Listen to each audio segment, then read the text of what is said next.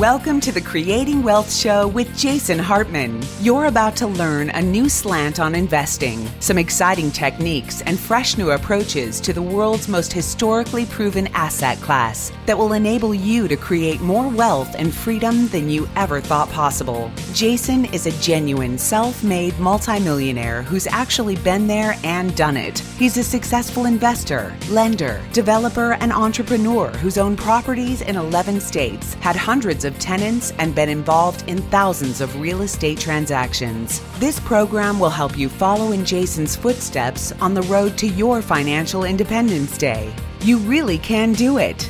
And now, here's your host, Jason Hartman, with the complete solution for real estate investors.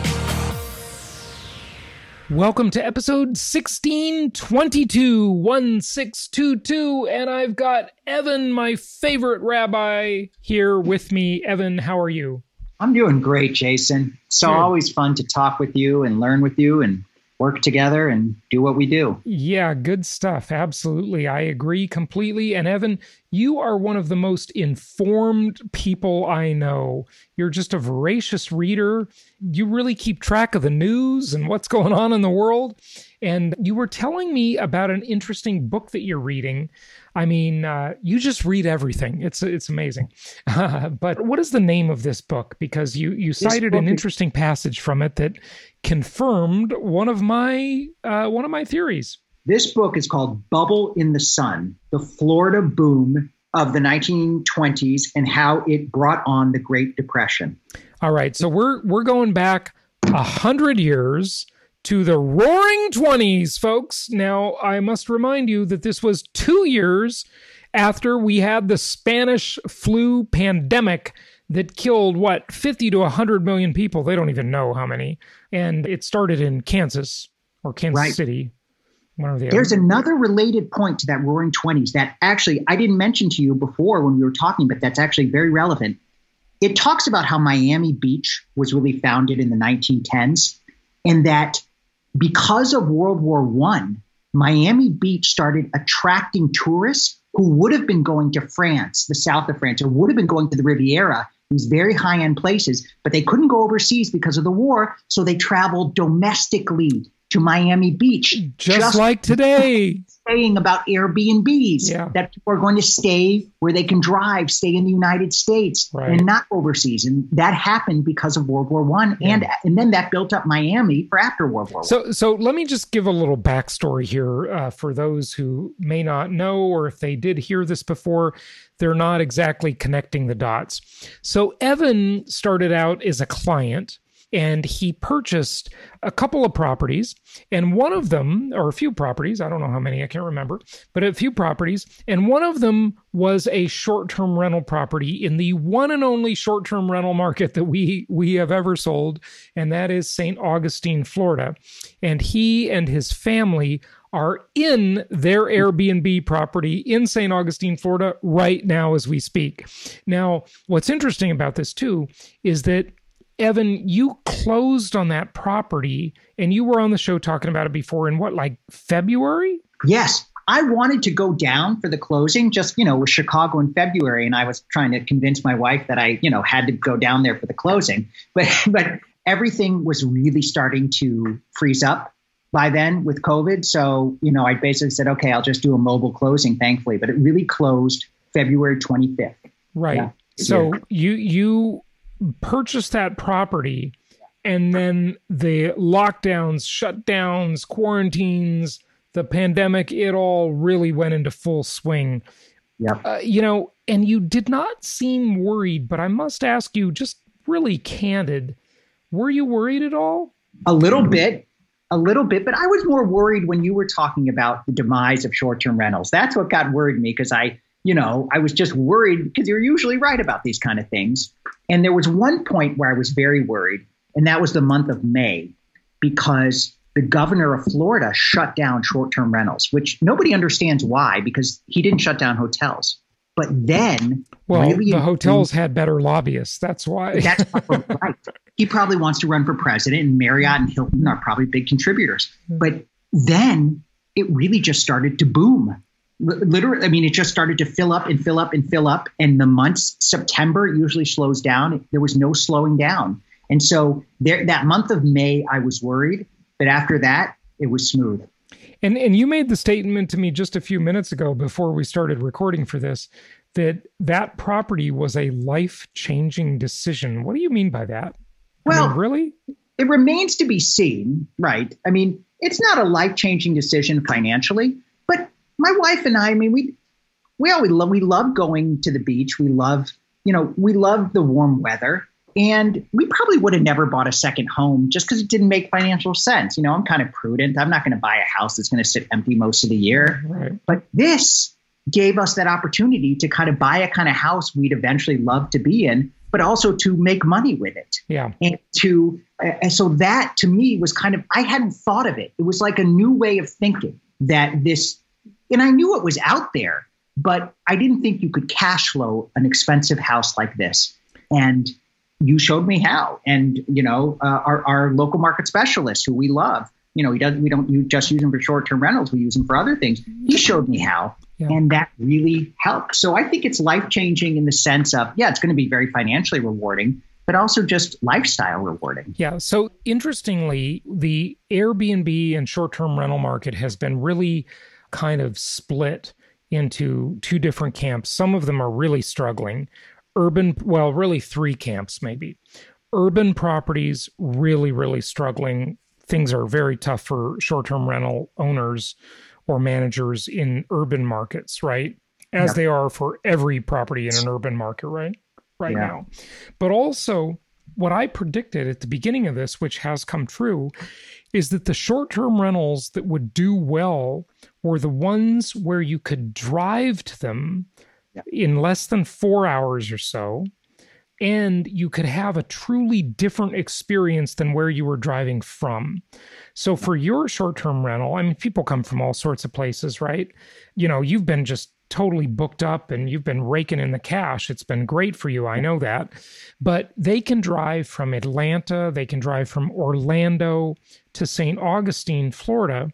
And if you don't know where St. Augustine is, folks, just look it up. It's outside of Jacksonville, Florida, and it's a really beautiful, charming little place. I'm going there in a few days. It's America's oldest city. It's not really a city, but it's a town, and it's just charming. And people can drive and have a truly different experience and feel like they're on vacation. And I think that's the key. Those short-term rentals are working, and they've got to be in a low-density area like you are, right? Yeah. So those are working great, but many are suffering. So it's very mixed. Okay. The other thing you said is that it's a nice house, but this isn't a fancy house. It's the kind of house where during a recession, instead of one family staying here, 3 families could come and stay here, and they would have enough room. So, it's kind of utilitarian. It's very close to the ocean, but it's not this huge palatial ocean house that costs $1 million. So, in a bad month, I can cover the mortgage. It's not so. And how much was it? Like 400,000? Yeah, well, 469, but that included all the furnishings. Okay. So maybe 30,000 in furniture, so $430,000, 40,000 in furniture, something like that, probably. But there are Airbnbs around here that I saw that are $995, $1 million. Yeah. I would never buy one of those because it's just too risky. Got it. Okay. Yeah. Okay. So anyway, we covered the short-term rental thing. Now let's go back to the book. What's the title of that book again? Because Bubble in the Sun. Okay, Bubble in the Sun, and it's about the 1920s, the Roaring 20s, and it's about Florida. Florida was famous in that era for, you all heard the term swampland in Florida, right? Yeah. And, there used to be a lot of sleazy promoters promoting Florida properties 100 years ago. And guess what? There are still sleazy promoters promoting properties today, 100 years later, okay? But we're not one of them. So what was interesting is that passage you shared with me before we started recording for this, and that was about the automobile. Yeah. Read that, if you would. Share that with our listeners. The invention of the automobile has had more influence on society than the combined exploits of Napoleon, Genghis Khan, and Julius Caesar. Wow. The auto industry would be instrumental in creating the consumer goods-oriented society that we inhabit today. It would contribute to the emergence of the vast expanse of American suburbs, where it soon changed the architecture of the American home by adding carports and then garages to bungalows and single-family residence. Equally, it brought an end to rural isolation and largely freed the homemaker from the house. And basically, the point he makes is that the automobile essentially turned all of American raw land into real estate. Okay, well, he said that exactly. So read that. Do you have that piece was telling?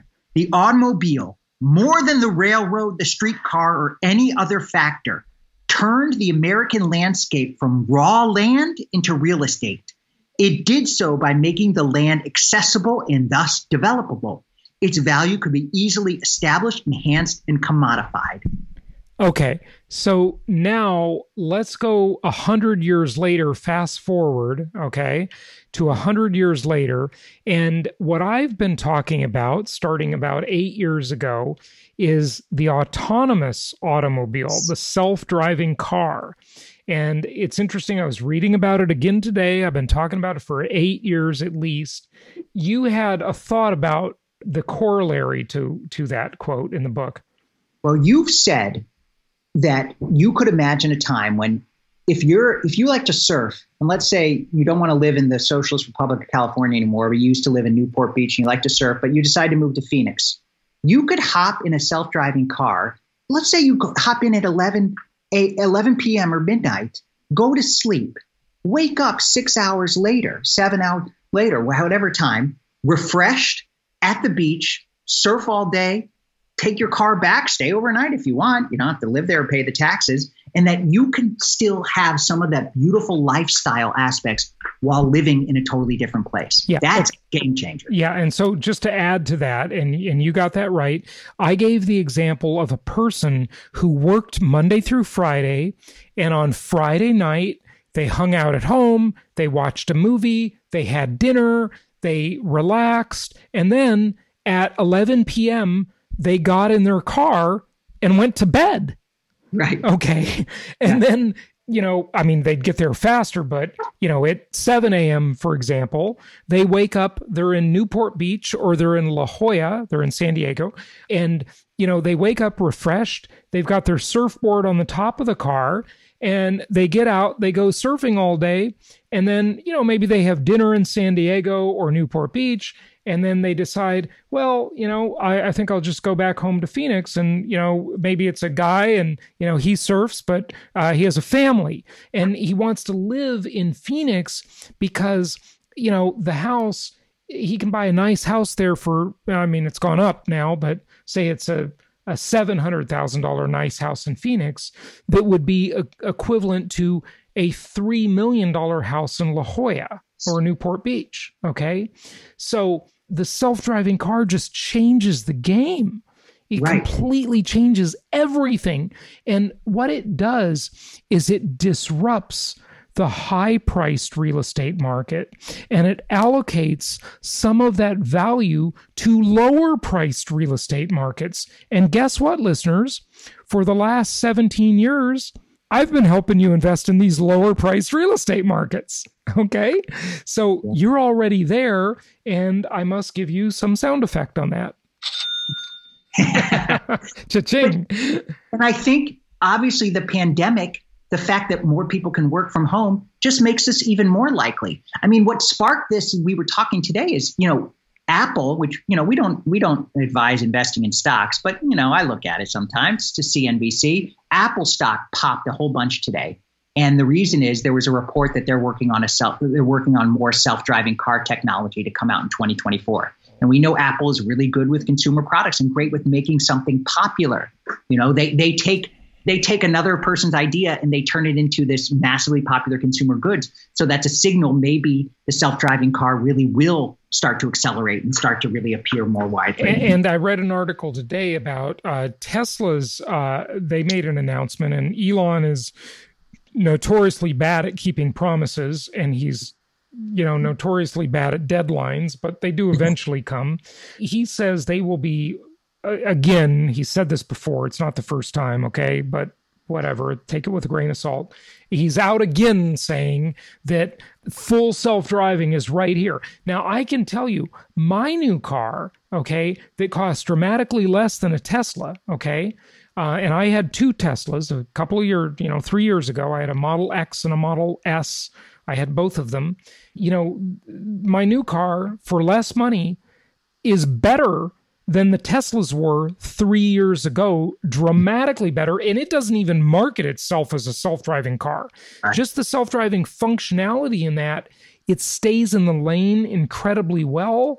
It stops and goes. You got to put your hand on the wheel because the car beeps at you if you don't, but you really don't need your hands on the wheel. It's absolutely incredible. It's so impressive. I mean, and that is a game changer. It is a total game changer.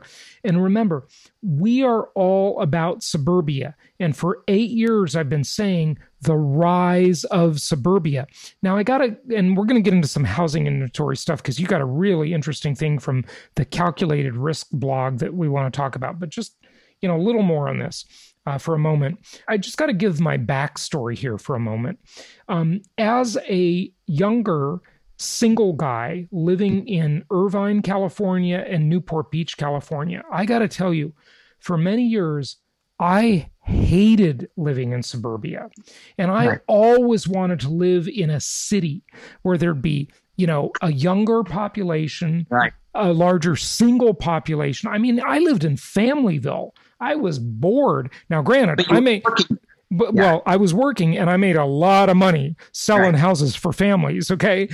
So, business was great. And, those are beautiful areas. Okay. But they are kind of boring. And I remember once I posted on Facebook, this was, 10 years ago, probably, because Irvine, California always seems to make the FBI list every single year of one of the safest cities in America. They do a ranking every year, the FBI does. So I posted a link to the article and I said, congratulations to Irvine. They're the number one safest city in America again. And here's the thing about that. It's great that if you live in Irvine, you'll never die. The only problem is it's so boring that you may never actually live in the first place. I'm sort of half kidding. It's not really that boring. Okay. Listen, if you have kids and you're going to soccer games, it's great. Okay. But I did not love it. Los Angeles, it's too far. You were working morning, noon, and night. So, and the traffic's so bad that you couldn't live in Los Angeles and drive out to Orange County. And listen, go on YouTube and watch some of Paul Joseph Weston's videos, or Watson. I don't know. You know who I mean. He's a hugely big YouTuber. And, he has a video called LA is a shithole. Okay. and listen, I grew up in LA. It pains me to say that, but it's a disaster. It really is. So I don't want to go to LA. Okay. Are we done on the self-driving car and the automobile in general and all that stuff? And tell us more about that book later too. Yeah, but the bottom line is self-driving cars are going to make the single family homes we all buy more valuable. Yeah. And it's the same forces that are propelling the increases right now will just continue in other ways. Yeah. So the rise of suburbia that has been accelerated, that I predicted 8 years ago, that's been accelerated this year due to COVID and due to the Joe Biden campaign rallies. I mean, the riots and burning down and breaking windows, Joe Biden campaign rallies, same thing. Anyway, so I hope people get that, what my joke is, right? I read this article. I think it was a great joke. It said, maybe if a politician can win by staying in their home and doing nothing, maybe all politicians should just stay in their houses and do nothing. That would be great. Yeah, absolutely. That would be a good idea. So the rise of suburbia is upon us, and it's had an acceleration this year. But the autonomous vehicle is only a few years away, and it's going to have another huge push. So folks, all of these suburban properties that you find at jasonhartman.com/properties, And talk to your investment counselor. Yes. jasonhartman.com/properties. Shameless self-promotion there. All of those properties, many of you are clients. You've been listening to us for years. And congratulations, because you're about to see a big bump in value.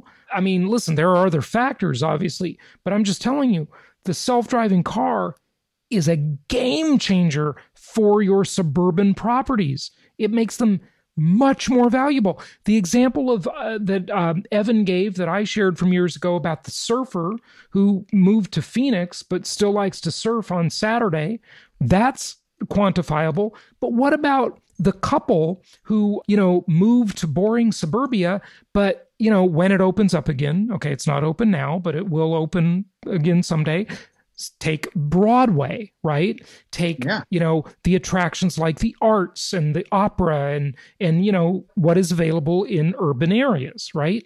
Well, they could leave their house dressed up at 6:00 in the evening.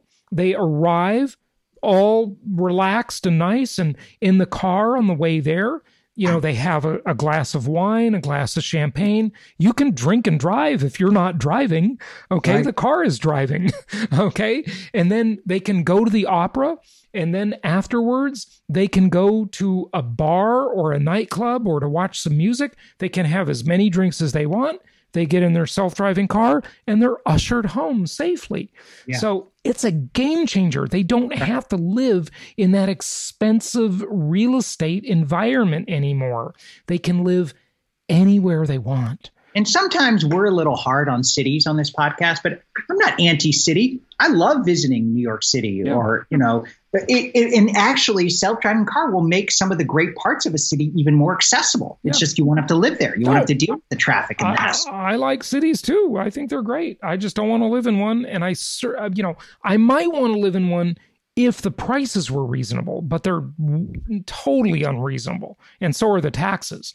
So the game changer is happening. Okay. It is happening right before our eyes. So congratulations to all of you clients who are investing through our network, and all of you who aren't yet, reach out to us, jasonhartman.com or 1-800-HARTMAN. And Evan, now let's talk about this fascinating article on housing inventory. Well, there's a couple things here. One thing is it just talks about how inventory is just so low, and it's the lowest it's ever been since they started recording statistics in 1982. And one of the things, it was lower starting in about 2012 through 2017. Then it started to level in 2017 through 2019. It was pretty steady. And then in 2020, it went way down. A few reasons. One is people didn't want to sell their homes because of COVID. That was a huge thing. And the other is obviously people weren't building as much because of COVID.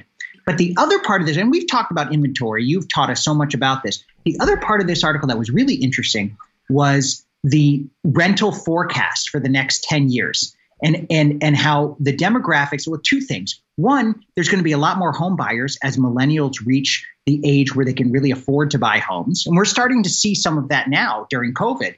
But also, as you've talked about, the price to buy a home is going to be so high that there's still going to have to be a lot of renters.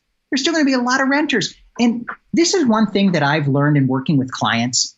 Everyone's always worried about, when is my house going to be vacant? When is my house going to be vacant? Am I going to have a tenant right away? And we all want to have tenants right away. But I've started to tell clients. Did you mean to say, when is my house going to be rented? Rented. Yeah. When it's going to be rented. Okay. That people are worried if there's not a tenant in place the day it closes. Yep. And they're worried, well, what if I get vacancies? And I've kind of learned, and I'm trying to encourage clients, is vacancies are not going to be a problem, especially where we're buying. Because the most important thing is getting the right property and getting the right team. Vacancies, there is always going to be demand. Because the places we're buying, the population is growing and the renter demographics are very, very favorable. And this was just more evidence of that in this article. Yeah. Okay. So tell us more detail about it, though, because one of the things the article talks about, and this is a very well done study of this, there are charts and graphs and bullet points. It's well done. But it does say that even though inventory is incredibly tight and incredibly scarce right now, it does say that it is going to loosen a little bit by mid-2021, and we're going to get a little bit of relief. It's not saying it's going to be anything dramatic, but it's going to be better. And I guess that's because their thesis is that the builders are really ramping up and they're going to start to come online. Well, supply and demand. Right? I mean, supply and demand here it says, in 2020, inventory really declined due to a combination of potential sellers keeping their properties off the market during a pandemic and a pickup in buying due to record low mortgage rates, a move away from multifamily and strong second home buying. At the same time, demographics are now favorable for home buying. And he says here that this was what you just referred to. Making the assumption that pandemic will mostly be over by 2021, we can make a few general predictions. Potential sellers will be more willing to sell their homes and allow strangers into their homes. The move away from dense cities will slow. That will change when the pandemic ends and cities will be attractive once again. Of course, the trends towards remote working, online shopping, and home entertainment will likely continue, and this will allow some people to live anywhere. 3, demographics will be favorable for home buying. The generation moving into the home buying years is much larger than the leading edge of the boomers that will be downsizing or moving into retirement communities. 4, mortgage rates are probably close to a bottom now. Hint, those of you who want to buy right now, buy right now. But it seems unlikely rates will increase quickly. With the Fed will be holding down rates for the foreseeable future. 5, home builders will continue to respond to low inventories, and housing starts will likely increase further in the second half of 2021. Okay, thank you for sharing that. Now, I want to make a very important point. Are you all listening, and are all of you ready for the very important point? I just want to make sure you catch this very important point. Okay. I hope you're paying attention now. Inventory is not a generic concept. The inventory that will be created when there is a little bit of relief in inventory is not going to be inventory that you as an investor are going to be the least bit interested in. It's going to be way too expensive for you. Builders are not building any entry-level anything, okay? They can't. The government has put so many restrictions on them and made building so expensive. And lumber prices, steel prices, everything prices, whatever, right? They have made it so expensive that they cannot make a small, basic house pencil out. They can only build upper, middle, and high-end houses. That's the only thing that really pencils, with a few exceptions of, a few production builders that are willing to build the lower-end stuff. And by and large, in the overall scheme of things, that is nothing. Right. It's like nothing in terms of the overall market size, okay? Right. Now, we've got a few of those that we have scouted out for you at great expense, okay? And with great effort. You can find out about those. You can talk to Evan or our other team members. You can see them at jasonhartman.com, and we'd be happy to help you with them. So I just want everybody to understand that very important point, that inventory is not the exact inventory you're necessarily looking for as an investor. It's just inventory is a generic concept. So, yeah. But what it does is it's to our advantage because it pushes home prices up. Of course. It's more, yeah. Once you're in the game, it's to your advantage. But if you're not in the game, it's to your disadvantage. That's right. Yeah. That's right. And we may have to revise those rules, because I remember one thing I learned from you early on is you said if a house is over $250,000, you should probably rent it. If it's under, you should probably buy it. We're going to have to bias that a little upward. Yeah, we have to revise the numbers upward. So now I'll add like $100,000 to that probably and say if it's over 350, there are other reasons to buy a house and rent a house, for your personal use is what we're talking about there. But that's another subject for another day. Okay. Yeah. So we get a lot. This inventory, as you've taught, is so connected to price. But even more so, the kind of inventory we have, because it's not being built anymore, it's even better. It's supplying. It all goes back to supply and demand. The kind of housing that we have is in high demand for renters, and the supply is just not there. Especially right now, the eviction on foreclosures. There's not many foreclosures happening. The existing supply is even more valuable. The foreclosures will increase. The evictions will hit. And there will be a wave of that, but that, again, mostly affects, the evictions mostly affect the institutional apartments, okay? These are not single-family homes in A areas very much, okay? It's mostly lower-end workforce apartments where the people that have been highly affected by the unemployment problem live, okay? So waitresses... that sounds so sexist by today's standards. I better say servers, okay? Because, someone will shoot me or something. And so, it's a different market, okay? It's not the market that is renting by and large with, there's a couple exceptions here and there, obviously, but by and large, it's not the market that's renting the types of properties we're recommending.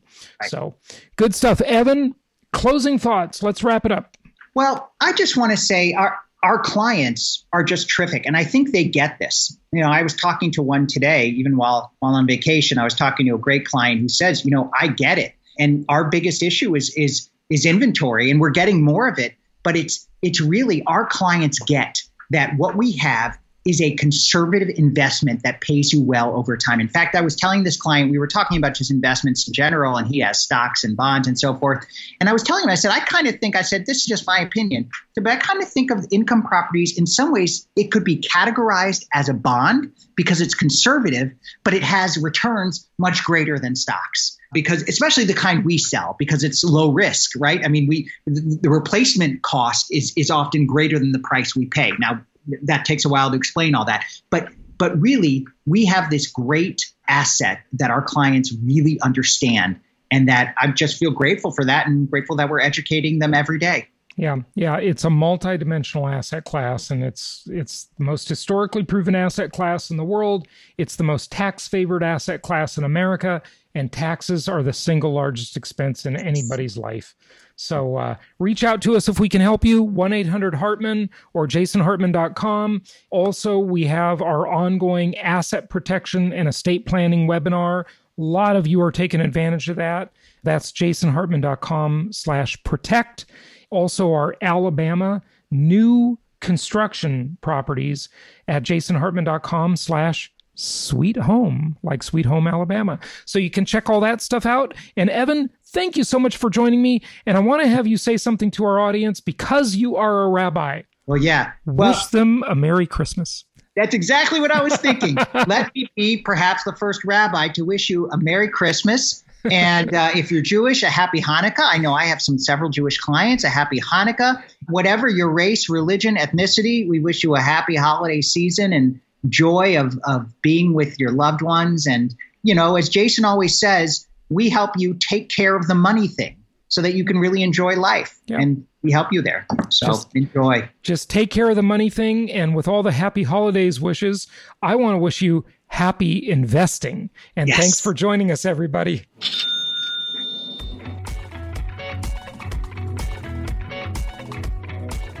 Thank you so much for listening. Please be sure to subscribe so that you don't miss any episodes. Be sure to check out the show's specific website and our general website, hartmanmedia.com, for appropriate disclaimers and terms of service. Remember that guest opinions are their own, and if you require specific legal or tax advice or advice in any other specialized area, please consult an appropriate professional. And we also very much appreciate you reviewing the show. Please go to iTunes or Stitcher Radio or whatever platform you're using and write a review for the show. We would very much appreciate that. And be sure to make it official and subscribe so you do not miss any episodes. We look forward to seeing you on the next episode.